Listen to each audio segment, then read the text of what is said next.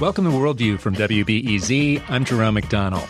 Each Monday through hurricane season, Worldview talks about what's happening in Puerto Rico in a series we call Puerto Reconstruction. Back in April, we interviewed Carmen Yulín Cruz, the mayor of San Juan, when she came through Chicago.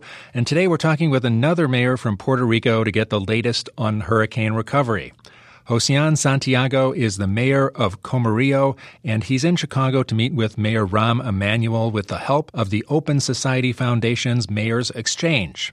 But first, we're going to hear from Carmen Hernandez. She's doing the interpreting for Mayor Santiago, and Carmen has her own story. She's a Chicago-based attorney, and Comerío is her hometown. Carmen, I'm sure that when Hurricane Maria hit and you were concerned about your hometown, how did you react?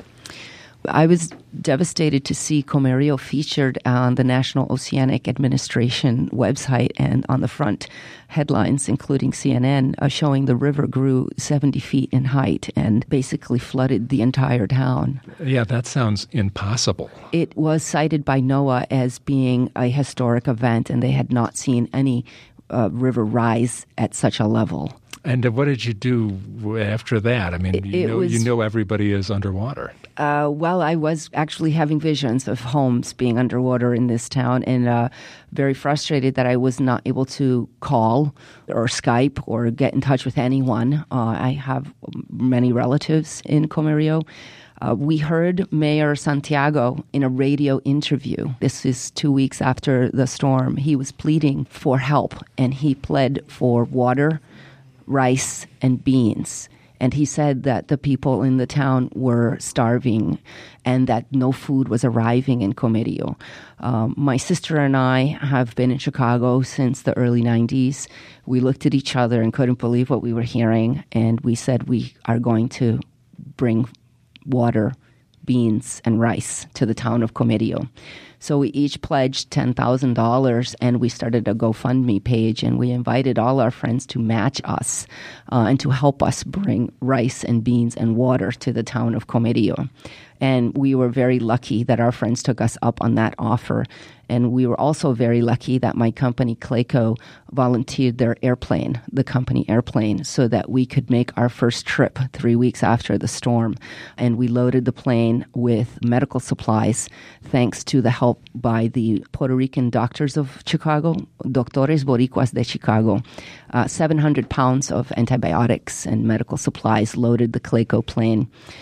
We brought generators, we brought water filters, solar lanterns, and we were also very lucky to work with Segundo Ruiz Belvis Cultural Center here in Chicago, and they connected us to a woman, Awilda Colon, who owns Econo's supermarkets, 3 of them in Puerto Rico, and through her warehouse we were able to purchase a truckload of food consisting of rice and beans and water. And we loaded the container to the very tippy top, and the mayor sent a police escort, and we were able to take that container to the town during the first week of November. That's excellent. People must have been very happy to see you. Yes, and we were privileged to work very closely with young members of the National Guard, the U.S. National Guard and the Puerto Rican National Guard, who helped us to distribute food and water to very needy homes during that phase of the storm. And now it's the rebuild phase still. We continued our efforts, again, with the help of our many generous donors on our GoFundMe page. We raised a total of $80,000, as I mentioned. In phase 2, we went back in December and we distributed food vouchers so that people could go to the local supermarket and use that to continue buying food supplies, and in that way also support local business. With the mayor's program, we funded the first gift of Christmas, which is a tradition that is done in Comerío, but they had no funds to do it, and so we funded that initiative, and we went to all the schools and took the children a toy in December, in addition to giving out more solar lanterns and more water filters and more food vouchers. And then our final phase was just now in March, when Mayor Emanuel was in Comerío. We were lucky enough to be able to fund for 30 families a little extra help with windows and doors to help them to finish rebuilding their homes. And that's how we closed out our hurricane relief initiative in Comerío with the mayor's assistance. Well, it sounds like that's a great achievement, and we're talking with Josian Santiago, the mayor of Comerío. Mayor Santiago, I wanted to ask first of all about Comerío and the before and after of it. What was it like before? What happened afterwards? It's a town that's in about the middle of Puerto Rico, the center of the Puerto Rico in the mountains. Tell us a little about the before and after. Bueno, antes que nada, muchas gracias por la oportunidad de estar aquí en su programa y poder compartir la experiencia que hemos vivido en Puerto Rico tras el paso del huracán María. Comerío es un pueblo pequeño de la montaña de Puerto Rico. Thank you for the invitation to be here, Jerome. It is my pleasure to be here and to share with you the experience of what Comerío was like both before the Hurricane Maria and after. Comerío is a very small town in the center of the island, as you noted. It has 20,000 residents, and approximately 60% of the residents of this town are below the poverty level. Pero a pesar de ese nivel de pobreza, es un pueblo muy integrado en una vida comunitaria muy intensa. Despite this level of poverty, the town is very unified and has a very integrated community. It is a town that is very beautiful. It has immense natural resources in the mountains, a very green town, and also very intense cultural traditions. Lo que ocurre es que hacía tanto tiempo que no nos impactaba un huracán de esta manera que un poco se cogió confianza y se construyó. So what happened is that there was a complacency because a hurricane of this magnitude had not affected Puerto Rico for a very long time, and not this town. And so possibly due to confidence or this complacency, there was a lot more construction near the river, on the riverbank. And the construction perhaps were not to the level of security or safety that they should have been. And so therefore this storm, when it hit the town, had an impact of over 40% of the homes and businesses. This is Worldview on WBEZ. I'm Jerome McDonnell. We're getting an update on how Puerto Rico is doing with hurricane recovery with Josian Santiago. He's the mayor of Comerío. We're talking about Puerto Rico every Monday through hurricane season in a segment we're calling Puerto Reconstruction. Later in the show, we kick off our week-long series on Black comic book writers. What about things like power? We hear a lot about places in the mountains in Puerto Rico that didn't get any power, still don't have any power. How about Comerío? El 100% de la población y todo el comercio, el pueblo completo, quedó sin el servicio de energía eléctrica y sin el servicio de agua potable. The entire town, 100% of the 20,000 residents and all businesses were left without service for electricity, sewer, and potable water for 6 months. That's kind of hard to believe. What kind of temporary things do you do in that situation? 6 months is not temporary. It's all the time. Yo llevo 38 años en el servicio público. I have been in public service for more than 38 years. Pensaba que en esta etapa de mi vida ya era un poco más liviana la carga. Sin embargo, con el huracán he tenido que vivir los meses más intensos de mi vida en el servicio público. I thought my load would be lightening as I am closer to the end of my public service career, and instead, these have been the most intense months in my entire career of public service. Everything collapsed, and it was difficult immediately after the storm to decide where to even begin to address the devastated homes, the impeded roads, the lack of electrical service, water service, sanitary service. It was overall very overwhelming. Salí del pueblo, hice un llamado de auxilio a través de los medios de comunicación. Creo que la radio fue muy importante. The first thing was to make a plea for help, and I did that through the radio mostly. And we were fortunate that people heard us on the radio and through the internet, and the help began to arrive. Are you mad at anyone about the slowness of the response? Who do you blame for that? How do you reconcile 6 months without water and power? No era necesario estar tanto tiempo sin los servicios básicos. La ayuda tardó muchísimo. It wasn't necessary for it to have taken this long, 6 months. There were unnecessary delays. I would put the blame on the government of Puerto Rico and the U.S. federal government for the mismanagement of the recovery process. What did you think of the people of Comerío? Did they band together and manage to begin getting things done during this time? I've heard a lot of stories in Puerto Rico about people banding together and getting stuff done. Bueno, la primera respuesta definitivamente fueron las propias comunidades. Afloró la solidaridad y en cada uno de los sectores de mi pueblo, la primera respuesta. The communities definitely saw a very big growth in solidarity and unity. Each neighborhood within the town is referred to as a sector. The citizens of each sector stepped forward to address the situation together. It was thanks to the citizens banding together that we were able to take measures. One of the first things that happened is each sector or neighborhood had a community leader that volunteered to assist to conduct a census of each neighborhood of who was bedridden, who was alone, who needed refuge. And then once that census was put together, the community banded together to address those needs. Y estoy aquí porque la primera ayuda que nos llegó a Comerío. I am here precisely because the very first helping hand that came to the town of Comerío was from our fellow Puerto Rican citizens here in the community of Chicago. What did they do?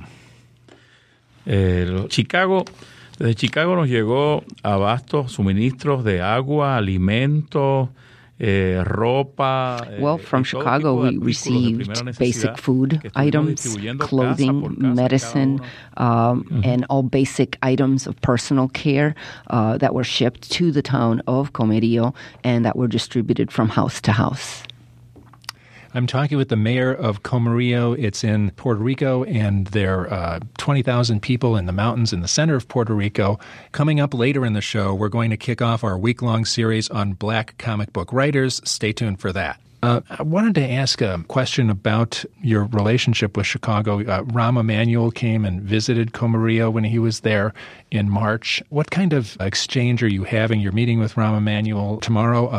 What kind of relationship and mayor's exchange is this? Bueno, en primer término, nuestra relación nace con el Centro Cultural y la comunidad puertorriqueña de Chicago. Luego de ahí con el congresista Luis Gutiérrez, que hemos tenido una relación muy estrecha de muchos años, y a través de él llegamos a The relationship is born first out of connections with the Puerto Rican Cultural Center in Humboldt Park and relationship with Congressman Luis Gutierrez. Through those connections, was able to become a friend with Mayor Rahm Emanuel. And that friendship has been vital to raising the voice of the town of Comerío and the needs of Comerío as part of this recovery process. Mayor Santiago, you have some stories, some special stories that you are always going to remember about what's happened in Hurricane Maria. What are they? Wow, muchísimas anécdotas, muchísimas experiencias que llegaron al corazón y al alma.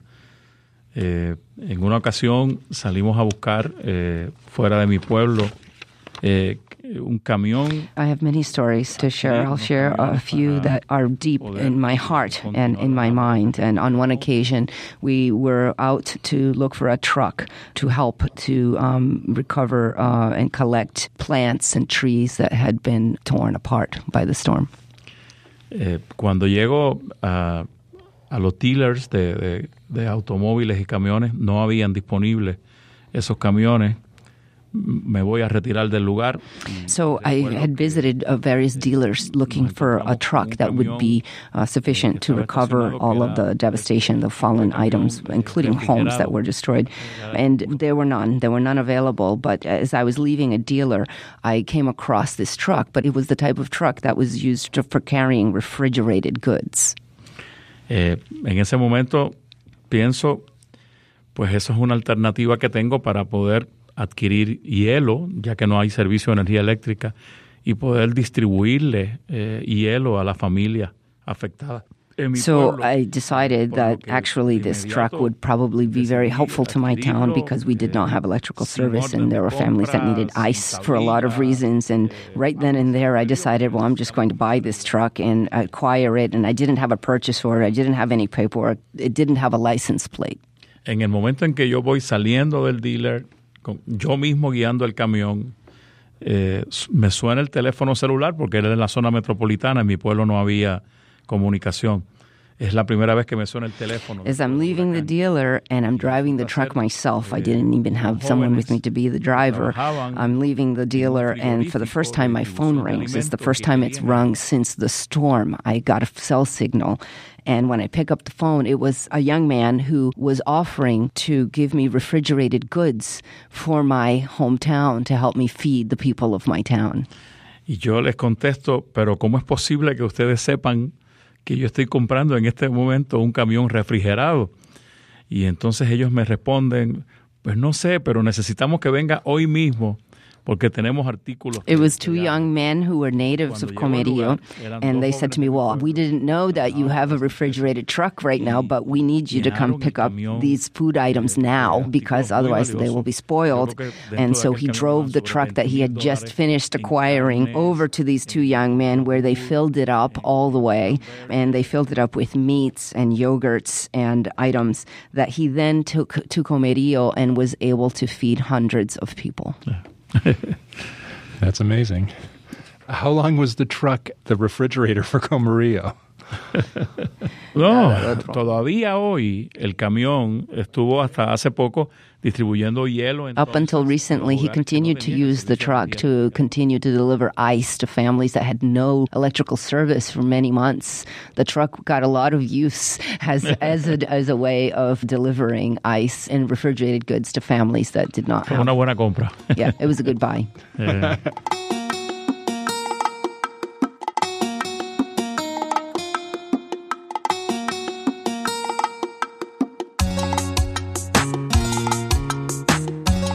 Coming up after the break, we'll have more from the mayor of Comerío. We'll talk about the Harvard mortality study on Puerto Rico that's made so much news.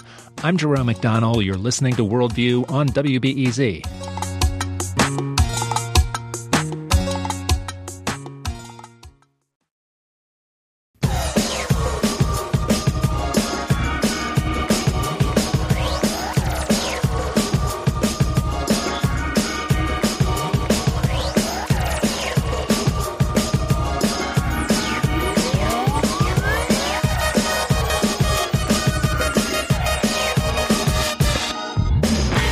This is Worldview on WBEZ. I'm Jerome McDonnell. Each Monday through hurricane season, Worldview talks about what's happening in Puerto Rico in a series we call Puerto Reconstruction. And we're getting an update on how Puerto Rico is doing with Josian Santiago. He's the mayor of Comerío. It's in Puerto Rico, and there are 20,000 people in the mountains in the center of Puerto Rico.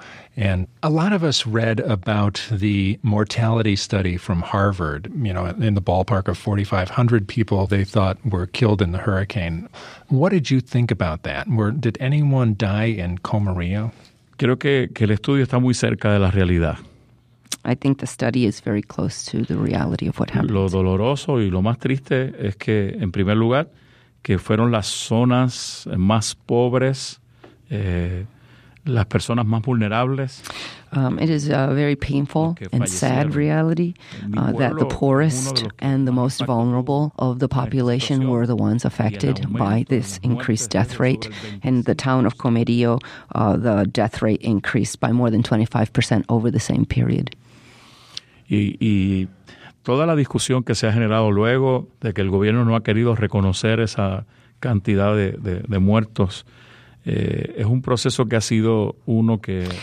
this whole process where the federal island level government has failed to recognize these statistics or to support the investigation into pinning down exactly the number of deaths has been viewed as insensitive towards the pain of the families that suffered through these losses, and has compounded the sadness and the feelings of pain that the people are suffering. De cara al futuro, ahora estamos enfrentando otro desafío, y es que ante la crisis fiscal el gobierno está anunciando esta semana el cierre de más de 20 salas de emergencias.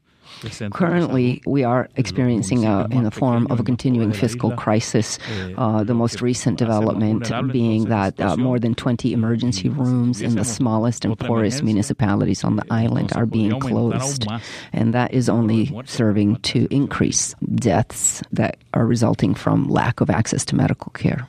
Did Comerío have schools close as a result of the fiscal crisis? Cinco escuelas. 5 schools closed in Comerío.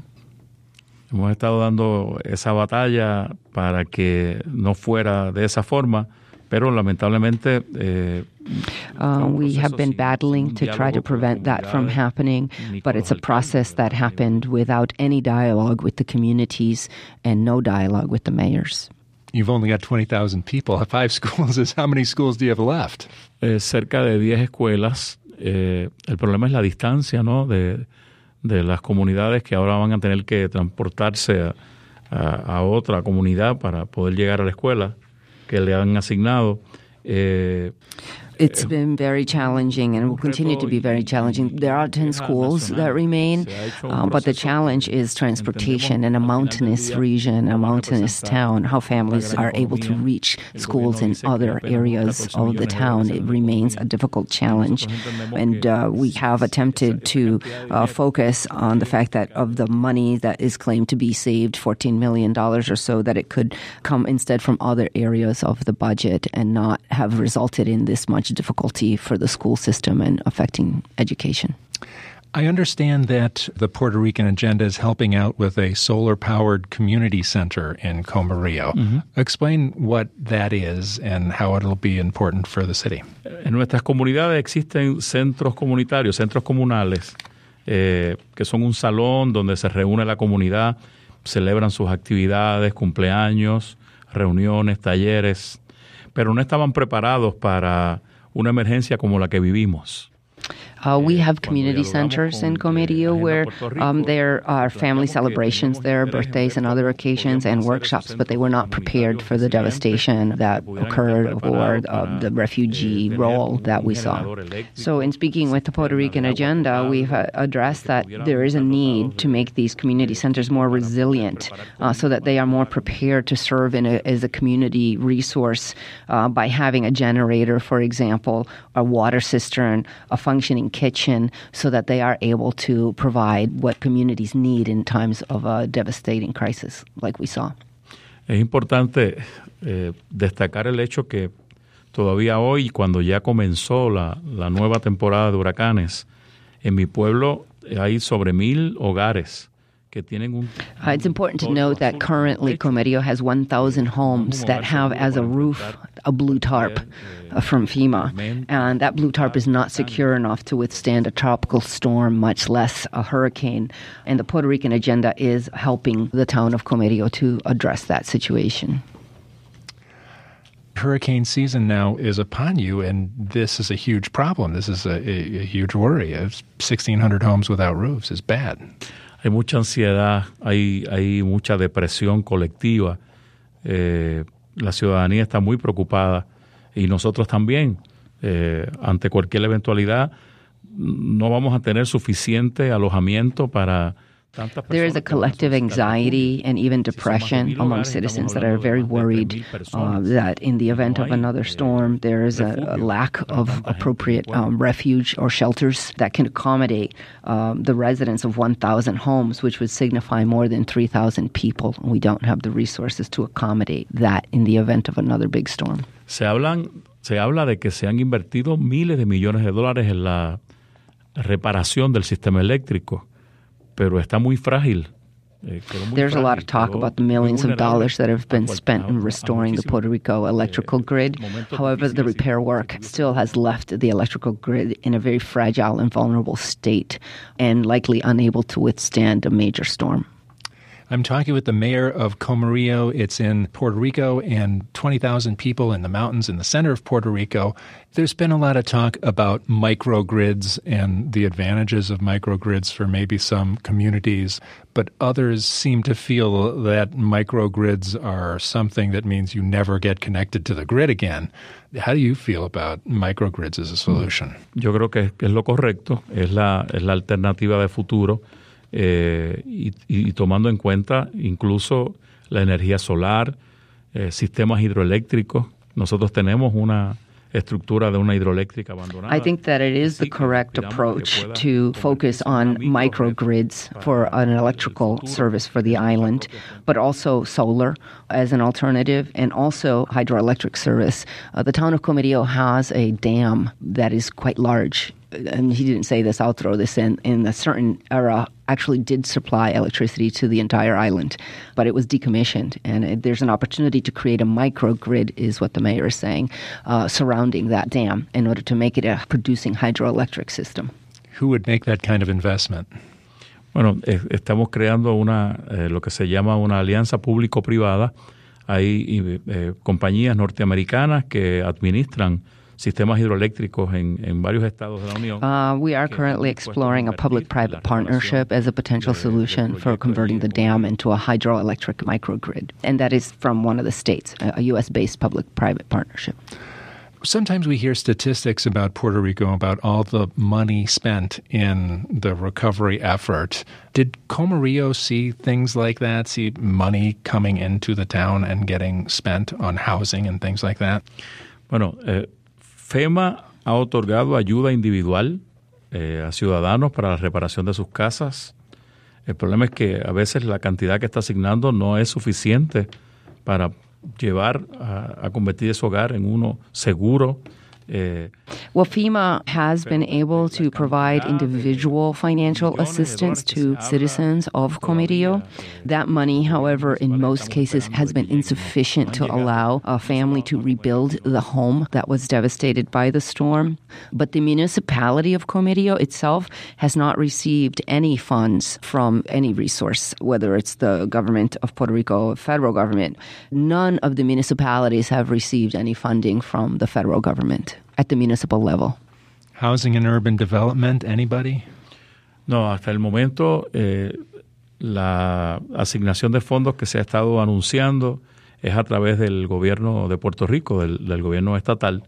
Ellos estarán evaluando y haciendo un plan para el uso de esos fondos. So HUD has announced that certain financial aid is going to Puerto Rico, but that has been designated to be funded through the territory of Puerto Rico at the island government level, which is referred to as the federal island level, not directly to municipalities, and that many of the mayors are reclaiming that this money should instead go directly to the local level because the local governments have more understanding of where the need is and can more effectively deploy those funds than at the territory level.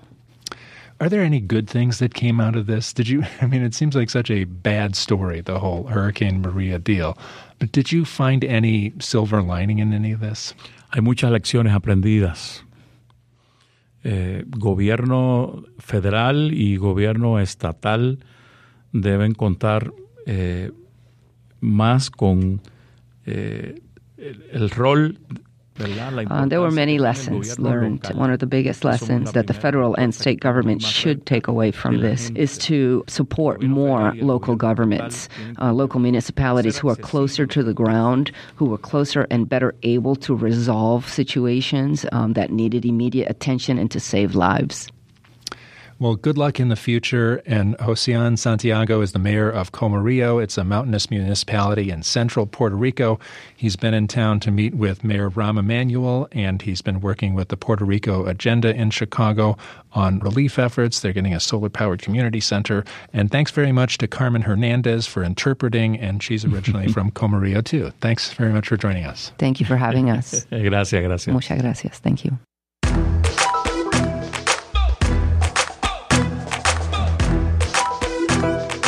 Coming up after the break, we kick off our week-long series on Black comic book writers. Stay tuned. I'm Jerome McDonnell. You're listening to Worldview on WBEZ.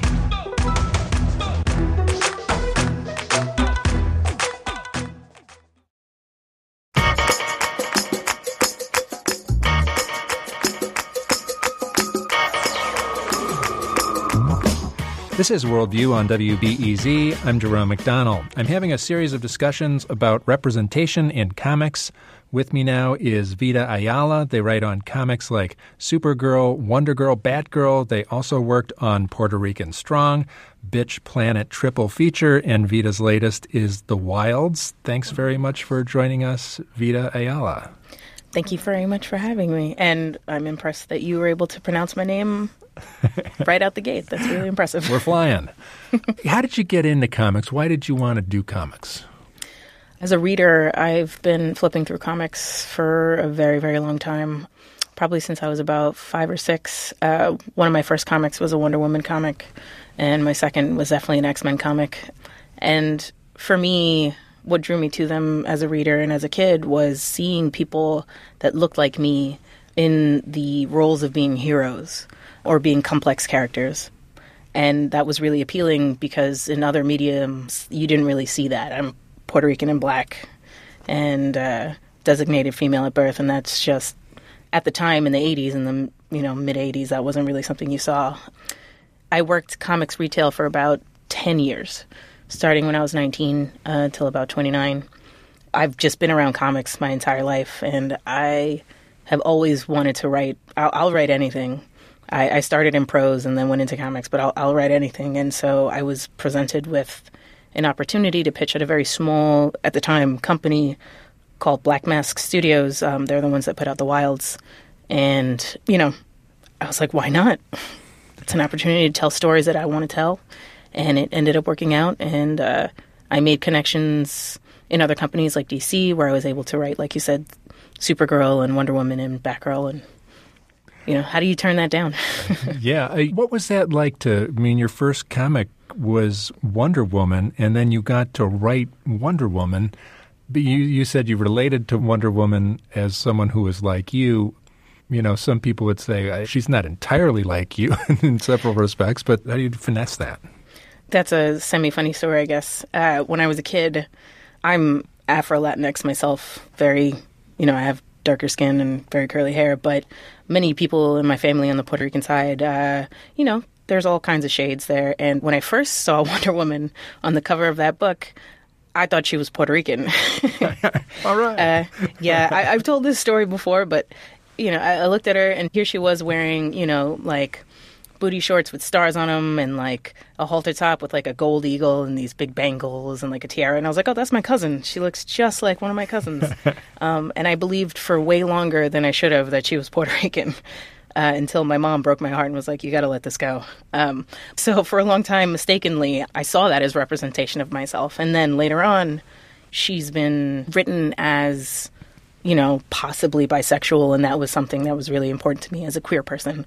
I don't identify as bisexual, but, all my brothers and sisters and everything in between, that was really important to me. And she's just a really strong lady who fought, but also her primary concern was love and protection and helping people. And I identified so deeply with that when I was given the chance to write her, I was crying, actually. I tough it out online and I make a lot of jokes, but I was crying because I'm a very delicate person. It's interesting, the kind of universal human quality of love and things were the things that were really driving you there. And the missing, the kind of identifying someone as yourself, that seems like that happens all the time in comics and in characters, and people just kind of think, well, that person is like me. I agree. I think that as a person of color, it is a little harder in some ways, but I was very fortunate in that I grew up in New York City, which is a very, very diverse place. And so in this country, the default, if there's any ambiguity, is usually white. But because I'd grown up in this place, I grew up in the Lower East Side during the 80s and 90s. So there were just all kinds of people all over the place. And so for me, the default with ambiguity was not white because it wasn't my experience. That's not normal, and I recognize that, but I count myself lucky. And then as I grew older, as most people do, I started to relate to characters that were different from me, some in some very fundamental ways, but similar in the ways that mattered to me. Explain another character that was like that for you. Well, I guess I'll go into my number 2 favorite character of all time is Renee Montoya, who is a DC character as well. And she was the first time that I had ever seen a lesbian Latina character portrayed as not a joke. And I myself am non-binary, but I identified very deeply with a lot of her struggles with identity and with kind of how much of yourself you reveal in different situations and with anger. And so, as I've learned about who I am, some little details have changed, but overall, I relate so deeply to that character. I'm talking with Vita Ayala. They write on comics like Supergirl, Wonder Woman, and Batgirl. Vita's latest is The Wilds. How have you been able to move out of these characters, these kind of long-established characters, and it sounds like you're doing stories that are much more original now, and you're able to do things that are much different, that reflect you?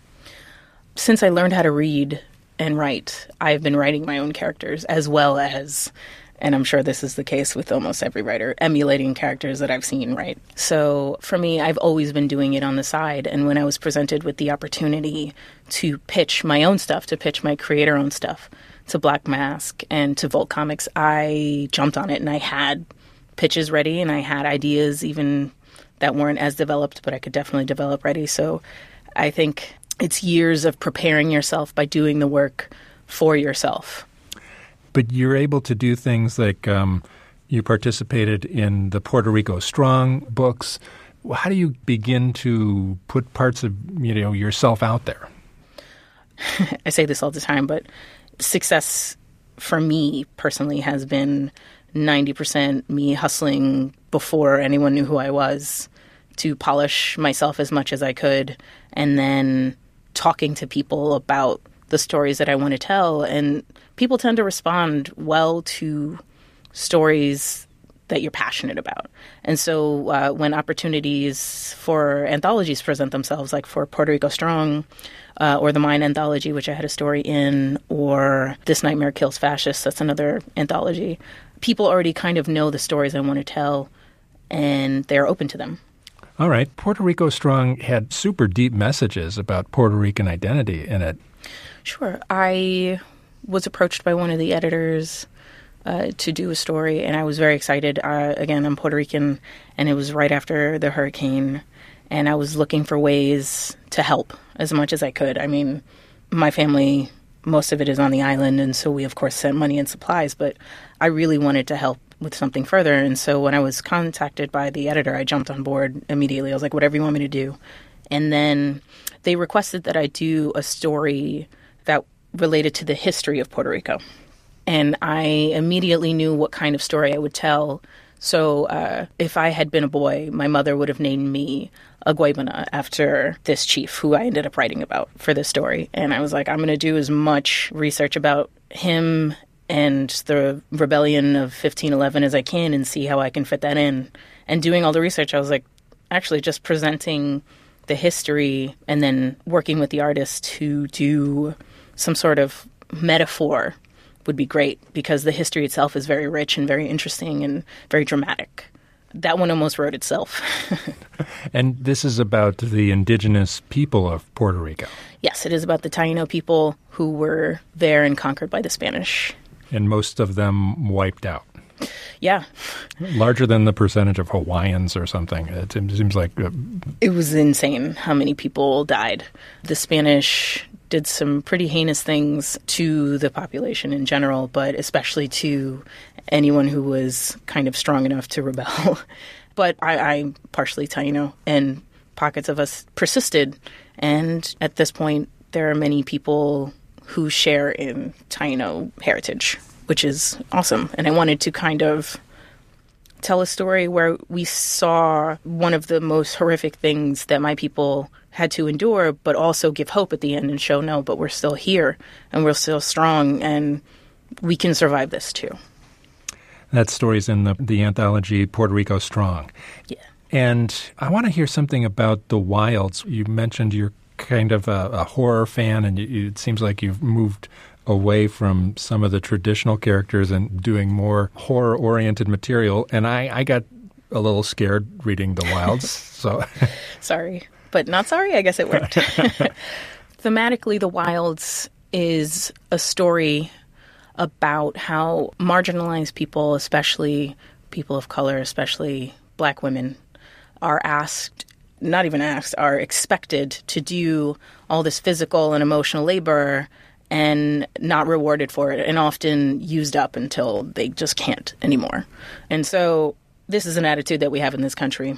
We expect people to do all this work, and then they don't get rewards for it. This is pretty much across the board, but I think that we probably could agree on the fact that this is especially true for Black women. And unfortunately, this is kind of a story that, as people of color, as Black people, and as people designated female at birth that are Black, are told, we buy into it a little bit. Oh, if we don't work and work and work and, retweet and, show up all the time, then we're all going to die. That's the feeling that we get. And so it's very urgent. And it's a really hard thing to explain to people just like that, right? Because that's a really hard thing to hear. So I decided to write a book about that, but to couch it in what I think is a genre that's really approachable to everyone. Walking Dead is one of the most popular franchises on the planet at this point, right? So people love survivalist stuff. People love zombie stuff. And in those situations, every little piece of drama is going to be super heightened. So I was like, cool, that's the perfect kind of vector for this. And me and my co-creator, Emily, didn't want it to be something that wouldn't stand out. And we wanted to also tell stories about nature and about what we found kind of eerie, but also beautiful. And so the zombies in our book, they have flowers growing out of them, right? They're not rotting. And they look very calm and placid, and they're very beautiful. We thought that would be really creepy. So it's a book about moving from believing this hype that if you don't wear yourself out, then everything will be ruined, to going, now hold on a second. I'm going to do what I can to help everyone that I love, but the burden should be equal across the board. It's not fair, and I won't stand for it.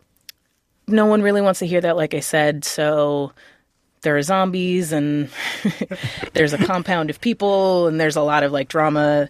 I think there's a little bit of something for everybody in this book. If you've ever worked in any sort of service industry, you will definitely relate to the main characters in this book. If you can imagine the worst day that you had at your service industry job, that's just their life. I mean, if you identify as queer, hopefully you'll enjoy the book. The main character, Daisy, is a queer woman of color.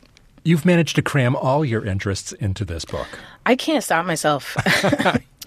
I write stories when they're creator-owned, and even as much franchise work as I do, I try and put this in there. I write stories for past versions of myself. I write stories that would have been something that I wanted to see or needed to see. I'm in my 30s now, and when I grew up, there weren't a lot of stories about brown people where they were the main characters and it was from their perspective. There were almost no stories, big mainstream stories. There were plenty of kind of underground stuff, but there was no big mainstream stories where, the leads were queer people, especially not designated female at birth, and it wasn't a joke. There were very few stories about queer people of color being the protagonists, and it wasn't a joke. They did exist, and they do exist, but it's hard to find them, and I want to write for people like me to see themselves, but also for people that aren't like me to see, we exist and we're awesome just like you. This is Worldview on WBEZ. I'm Jerome McDonnell. I'm having a series of discussions about representation in comics. Vita Ayala, they write on comics like Supergirl, Wonder Woman, and Batgirl, and they work on Puerto Rico Strong and Bitch Planet Triple Feature. Vita's latest is The Wilds. Your next book, I've got to ask a couple questions about it because it seems really interesting too. Our Work Fills the Pews. And this is what the U.S. is like in Trump's second term. Do I have that right? So when me and my writing partner, Matthew Rosenberg, first came up with the idea, I think it was 2012 at the time, that was what we said. And it was kind of a joke, right? Because we didn't think that would ever be a thing. Now it's a little scarier. But yeah, I mean, it's as extreme as it can get, right? A lot of rights have been taken away from many different kinds of citizens. The government has put non-married women into camps for their own protection, but really they're internment camps. It's very difficult to be brown. It's almost impossible to be queer unless you work for the government. So the main character is a man named Marcus Melville, and he works for the government. He tracks down free women, and he brings them in to be put into these camps. It starts off real rugged and clearly it is about kind of the things that we have to do in order to survive, and then whether or not it's worth it to survive, or to try and break away from that and to really live your life and to do as good as you can, even though it's dangerous. So Marcus goes from working for the government to kind of bucking that off and being like, no, this is wrong. I would rather put my life in jeopardy and fight this than to continue to go along with it. And it kind of moves along a theme of marginalized people turning against each other? When we talk about it, the underlying kind of idea is that one of the ways that the people in power stay in power is by dividing everyone else up. So pitting queer people against non-queer people, but also brown people against each other, women against each other, and so on and so forth. And so Marcus is a gay black man, and he works for the government tracking down women. Well, that's brown people and queer people against women in that way. And then he kind of comes to a place where he realizes we can fight this together. We don't have to play their game. Their game is bad. It's not worth it. Thanks. Trump's second term is going to be rough. Yeah, I guess so. Like, hopefully not. I wanted to ask a question about another anthology you worked on, Bitch Planet. Tell us about your contribution there. Sure. Bitch Planet is a series by Kelly Sue DeConnick, and she was very kind to ask me to write a story for that, and I decided to write a story. So in this universe that she's created, women are property. It's very futuristic. You know, imagine the Jetsons, but like horribly dystopian, which I think they kind of are, but that's besides the point. So if you're a non-compliant woman, you're sent to this prison, which is lovingly nicknamed Bitch Planet. So her and her co-creator decided that they would do an anthology series and have people come on and do stories. So I wrote a story called To Be Free, and it is about a performer, a dancer, Molly Lightly, who is contracted. She's a thief on the side. That's how she gets her kicks and how she feels free. She is a cat burglar, and she is contracted to go into this place where they put all this contraband art and books and speeches and all this stuff to steal something for a group of women and bring it out. And it's kind of sad. It's a short one. It's 8 pages. I don't want to spoil it for people who haven't read it, but the thing that she's contracted to steal is a metaphor for what they want. And my co-creator, the artist on the piece, Rosie, was incredible, truly incredible.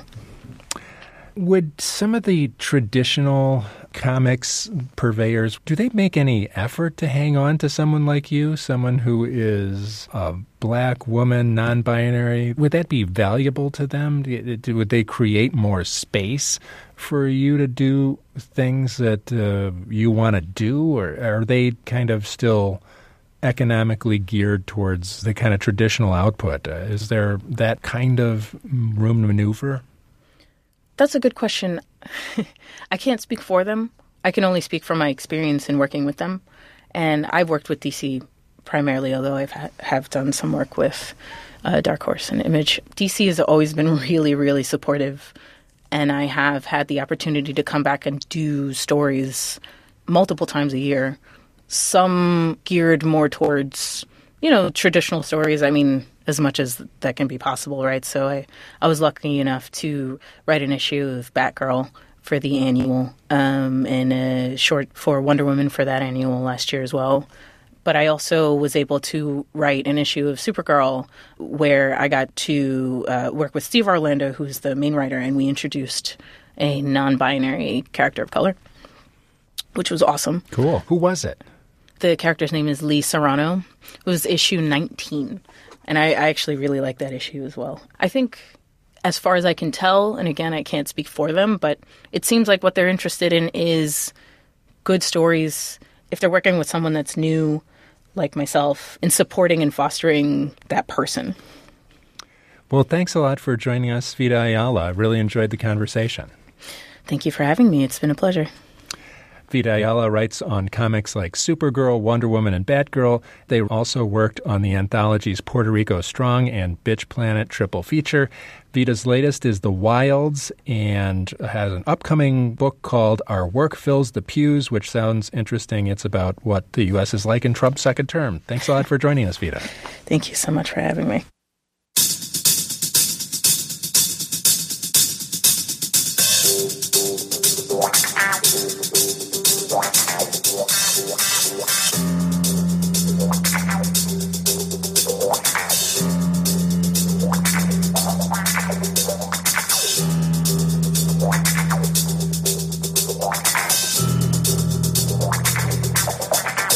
Tune in tomorrow at 12:40 as we continue our Black comic book series with David F. Walker.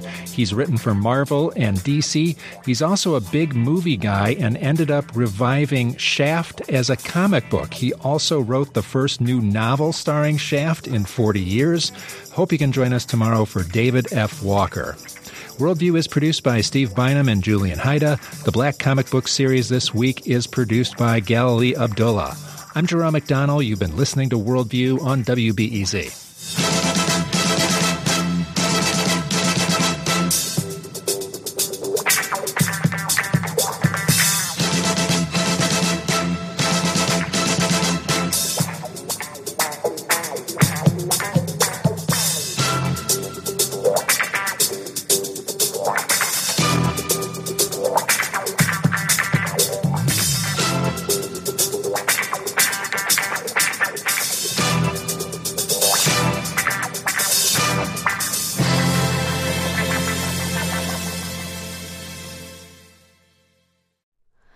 Hi, it's Terry Gross, the host of Fresh Air.